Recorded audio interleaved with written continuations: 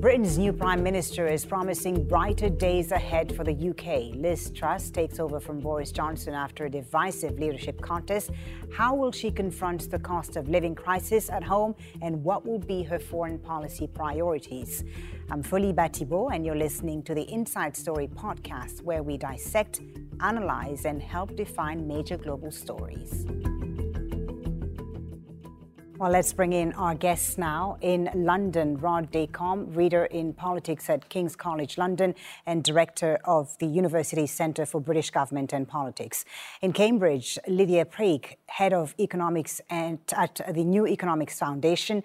And in Brussels, Petros Fassoulas, Secretary General of the European Movement International, which is a civil society network promoting closer European integration.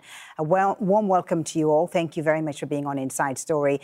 Before we get into the nitty-gritty and the details of domestic and foreign policy challenges, I want to ask each one of you first your general view of the new UK Prime Minister, your impressions, if you will, after her first speech. Rod, let me start with you. What did you think? Can she deliver? Well, that remains to be seen. I think one of the major issues Liz Truss has is that she's starting as Prime Minister under seriously unfavourable circumstances. So while it looks like she's, on the face of it, in a powerful position, she's got a large parliamentary majority, she can do pretty much whatever she wants in terms of legislation. She is in a politically very tricky position with an election looming and her party plummeting in the polls. So I would suggest things are looking quite gloomy from her even from the start, but it remains to be seen whether she can hit the ground running, just as your correspondent said. All right, Lydia, your thoughts. Can she hit the ground running? Can she deliver? Well, it's going to be very interesting to see what she actually does, because obviously up until now, she's been trying to appeal to a very specific and quite small group of people, namely Conservative Party members. And now, obviously, she needs to appeal to the public at large. And we're already starting to see her pivot. So, for example, the big emergency energy package that we're expecting tomorrow is very, very different to the sorts of things that she was talking about a few weeks ago. So I think she is going to have to backtrack on a lot of what she said in her Conservative leadership campaign, and it'll be interesting to see exactly what she does. Petros Fassoulas in Brussels, how does the rest of Europe view Liz Truss? What do they make of her vision of the UK? Well, after Boris Johnson's abysmal and after comic premiership, things cannot get worse as far as people here in Brussels are concerned. Having said that, British politics have the tendency to surprise us, and they have done so over the past few years, especially since the UK decided to leave the EU. So people are hoping for the best, but they're expecting the worst. Okay. Rod, now let's get into the details of it. Of course, a long and costly to-do list for Liz Truss. The most pressing issue, as we heard domestically, is, of course, to help people cope with a huge rise in energy prices, the cost of living crisis. But this energy crisis, of course, is not just affecting Britain, but the whole of Europe, given what's happening in Ukraine right now. Do you think Britain under Liz Truss is better placed to deal with it than other European countries? With the energy crisis? Yes. Well, that remains to be seen. Again, we won't know until at least tomorrow some of the specifics of what Liz Truss is going to come up with. I think what we can say with some confidence is that this is the immediate battleground that she's facing. So we saw in Prime Minister's questions today, when she faced Keir Starmer for the first time, the question over precisely who is ultimately going to pay for and indeed benefit from Liz Truss's measures is the core battleground. Neither is giving way.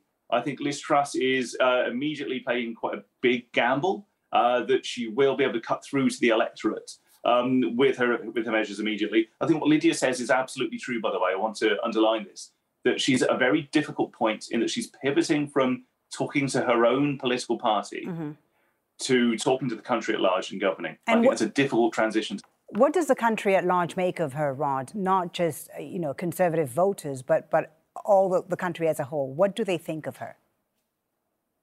Well, notwithstanding the fact that she isn't hugely well known amongst the country at large, at least not in comparison to other kind of high-profile figures. I mean, Boris Johnson was exceptional in his cut through to the country. Her numbers are not fantastic. I think, in comparison to Keir Starmer on questions over, say, who would make the best Prime Minister, she is around 10 points down, according to most measures. So not fantastic at the moment. She's got a lot of ground to make up. All right. Lydia, coming back to the energy crisis, one of the plans, at least until she was elected, seemed to be that there'd be some kind of freeze on energy bills. How will that be paid for, and what will that entail? Yeah, so there's been a lot of rumour about how it will be paid for. With some people suggesting that it might be paid for via loans to energy companies, which would mean that because energy companies would put up household bills then for possibly up to 20 years afterwards to be able to kind of recoup these costs. It could mean prolonging the pain on households for quite a long time, although obviously reducing that pain in the near future, with a lot of people particularly criticising the fact that it doesn't seem like there are any plans to increase the windfall tax on oil and gas producers to make sure that they pay as full a contribution as they're able to. So there's been a lot of criticism of that and suggestion that maybe it will be paid for via borrowing and thus future taxation. So that certainly seems like potentially a more progressive alternative, because as long as you've got a progressive tax system, at least it is the burden is falling more on the wealthy. Right. But I would say, if she's going to be partially borrowing large amounts to fund some of the tax cuts that she's been talking about, that aren't going to be particularly helpful from a cost of living perspective. I was going to ask you about that. I mean, during the campaign, her opponent said that this would be political suicide, electoral suicide, but yet here she is. Is this package of tax cuts that she's offering, that she's announcing, Lydia, is that going to help people with low incomes? No, I mean, they're all the ones that we've heard being mooted are all, I would say, fairly untargeted, and are often going to benefit a lot of wealthy people who don't need the help, or in the case of, for example, corporation tax, corporations that are making profits rather than those that are struggling. So no, the tax cuts, in my opinion, are a very, very poor use of borrowing, and this is going to have to be a big support package. So having waste like that, it's never a good thing, but it's a particularly bad thing in a time of crisis when a large rescue package is needed, and may be needed for many years. And people are talking about this crisis going on until maybe end of 2024, possibly longer. Petros in Brussels, Liz Truss and the UK in general has worked well with the EU on issues like support for Ukraine, for example. The EU right now as a whole is trying to find common ground and means of stabilizing these energy prices across the bloc. Can they work with the UK on this? There is genuine desire here in Brussels and in key capitals across the continent to cooperate with the UK because, as you pointed out, the challenges we are facing are common and they require a joint reaction. Which is why also it's imperative that Liz Truss, the new Prime Minister, adopts a more conciliatory and constructive tone during her election campaign. Even though she was trying to appeal to a narrow section of the population, people were paying close attention here. Luckily, most speak English, and describing the President of France as possibly a foe, and also communicating fairly confrontational messages when it comes to the EU hasn't been helpful. That has really made people have low expectations, and it will make cooperation harder. So it's imperative that soon Liz Truss communicates messages that are based on the need to build mutual trust, because in her previous roles in the British government, certainly she was perceived as quite hostile towards the European Union. Rod, which version of Liz Truss do you think the European Union is going to get? Her critics say that she's cleverly used opposition to the Northern Ireland Protocol and the EU itself to garner support within the Conservative Party. Do you think she'll dial down the temperature now that she's been elected? I do think that's likely. I mean, I think, Liz Truss is no longer campaigning. She's going to be confronted by the realities of government, but particularly the realities of government in crisis. I think her options are going to be seriously limited. She will have to, I suggest, adopt a more conciliatory tone. It'll be interesting to see exactly when that happens. I suspect not immediately. I think once the political costs of such a strident position towards Europe become apparent, I think that will be when you see the tipping point. But yeah, I think if nothing else, Liz Truss is a flexible politician. I mean, we can say this with certainty throughout her career. You know, she has changed positions openly, repeatedly. So I think, yeah, absolutely, we'll see a very different kind of figure. Do you agree with that, Lydia? I mean, she was very tough with the EU during negotiations for Brexit. She was a tough negotiator, confrontational even at times with Brussels. Are we going to see continuity when it comes to Brexit, or are we going to see a change, as Rod thinks? Well, I certainly hope that we will see a change, because I think, you know, everybody loses from the current situation with regards to Brussels. The UK definitely continues to suffer. So, for example, if you look at something like business investment, it's been down since the Brexit referendum. It's still down, and a lot of that is to do with the uncertainty and so much of the Brexit negotiations still to be worked out. So, you know, we're already paying the price. Plus, you know, like others have emphasised, you know, while the UK may literally be an island, we're certainly not economically an island. And I think we're going to see this actually over the winter. It's going to be really hammered home to the UK, because obviously the EU has big problems potentially coming this winter with energy shortages, possibly blackouts, etc. And that's going to have lots of ripple effects for the UK economy through supply chains, because our economies are so interlinked. So I think it's going to be, yeah, I very much hope to see Liz Truss working in a much more constructive way with the European Union. Petros, on the Northern Ireland Protocol, which has been really at the heart of the dispute with the European Union, where do you see things going, and what sort of flexibility is there from Brussels on this issue? Are they likely to give up a little bit just to be on the same page as Liz Truss and the British government? Both the EU leadership, the EU institutions, but also key prime ministers and heads of state in most member states have said that there is, of course, desire to work out any difficulties that might emanate from the protocol, but there is no appetite to renegotiate, reopen this agreement. People here are conscious how difficult the negotiations were, how difficult the issues that we needed to address, and they don't wish to go back to the start and negotiate again. There is appetite to find solutions to difficulties, but that appetite needs to be reciprocated. London needs to demonstrate its desire to first and foremost respect the agreements that it has signed up to, and then constructively, not with brinkmanship in mind, engage into finding solutions. And unfortunately, we have seen successive prime ministers from Cameron all the way to Liz Truss preferring to adopt a confrontational stance, not appreciating reality as it was said, but actually being victim to ideology and dogmatism when it comes to dealing with the EU. And that doesn't play very well over here. As you alluded to earlier during the campaign, when she was asked about future relations with French President Emmanuel Macron, she said that the jury was still out. Do you think that was a diplomatic mistake? Do you think she'll change her attitude when dealing with other leaders?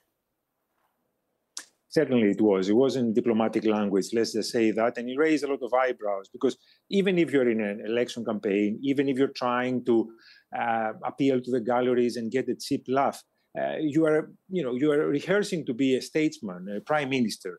And this is not the kind of language, certainly not the kind of tone anyone should adopt that aspires to lead a nation like the UK.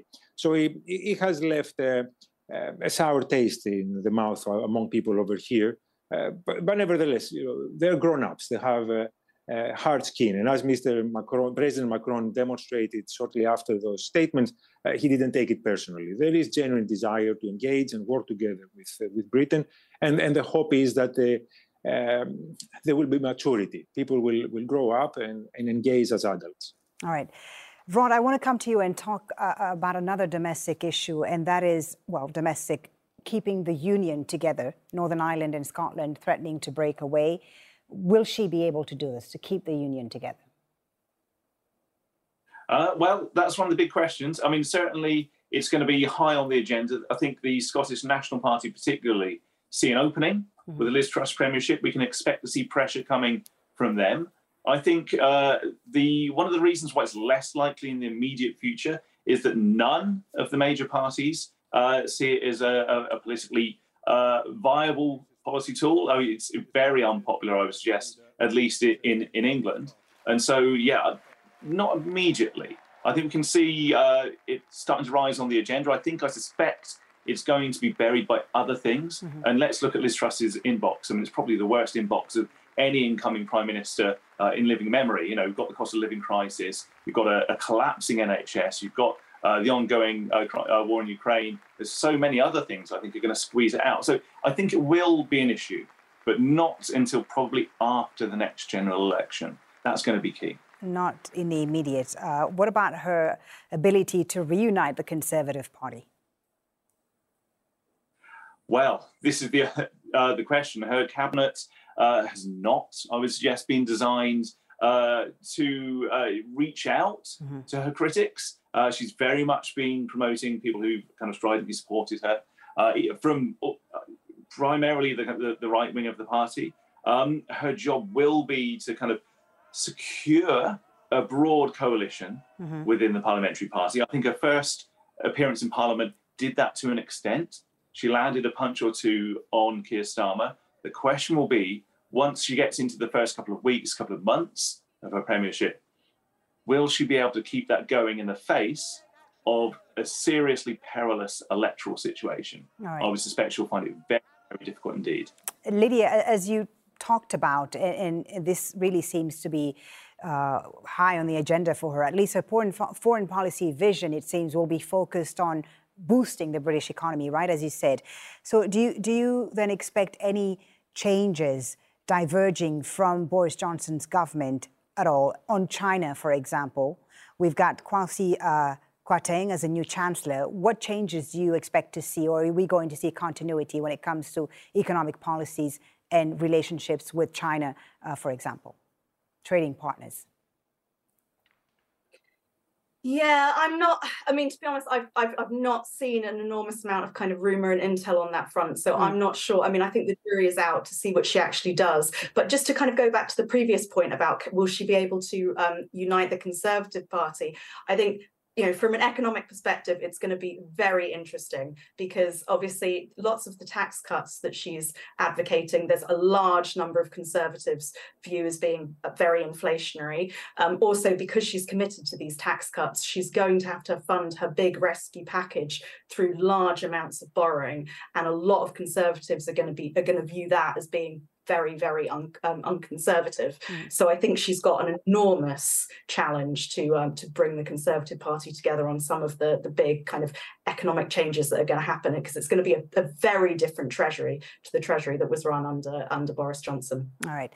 So you think domestic issues really are going to be her focus as she starts her term as Prime Minister. Let me come to you now, Petros, in Brussels. As a Foreign Secretary, she promoted Global Britain, seeking to strengthen the UK's role in international politics. How did she do then, and how do you think she's going to do taking the UK, heading under her leadership? Where is she going to go on issues like China, for example, Ukraine, the relationship with Russia? There is a contradiction in the ambition for Global Britain and the distance that Liz Truss and others in the Conservative Party have taken from their closest neighbor, their more intimate trading partner in the European Union. So the road to Global Britain certainly goes through Europe. Mm-hmm. And if Liz Truss is to be true to that ambition, the first thing that it should do is ensure close and constructive relationships with the European Union and key European nations.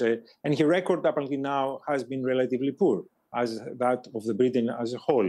Hardly any trade agreements. Any trade agreements that the UK has actually signed were just rolling over existing agreements that the UK enjoyed as a member of the European Union. And those new trade agreements were far from beneficiary for the UK itself. So her record was poor. And if she is to continue down this path, this intellectually dishonest, in effect, proposition that a global future exists far away from its closest neighbor and trading partner, then I don't expect much success. The key is in re-engaging with the European Union constructively, building a closer economic and political relationship, because our challenges are common, and only joint solutions can actually get us out of the current geopolitical situation that we're in. Rod, in London, what about the so-called special relationship with the US? President Biden has been critical over the Northern Ireland Protocol issue. Where do you see the relationship with Washington heading? So continuity primarily. I mean, Boris Johnson always pursued relations with America with great vigor. I suspect Liz Truss is going to do the same, in part because it signals a break with Europe. It signals an alternative.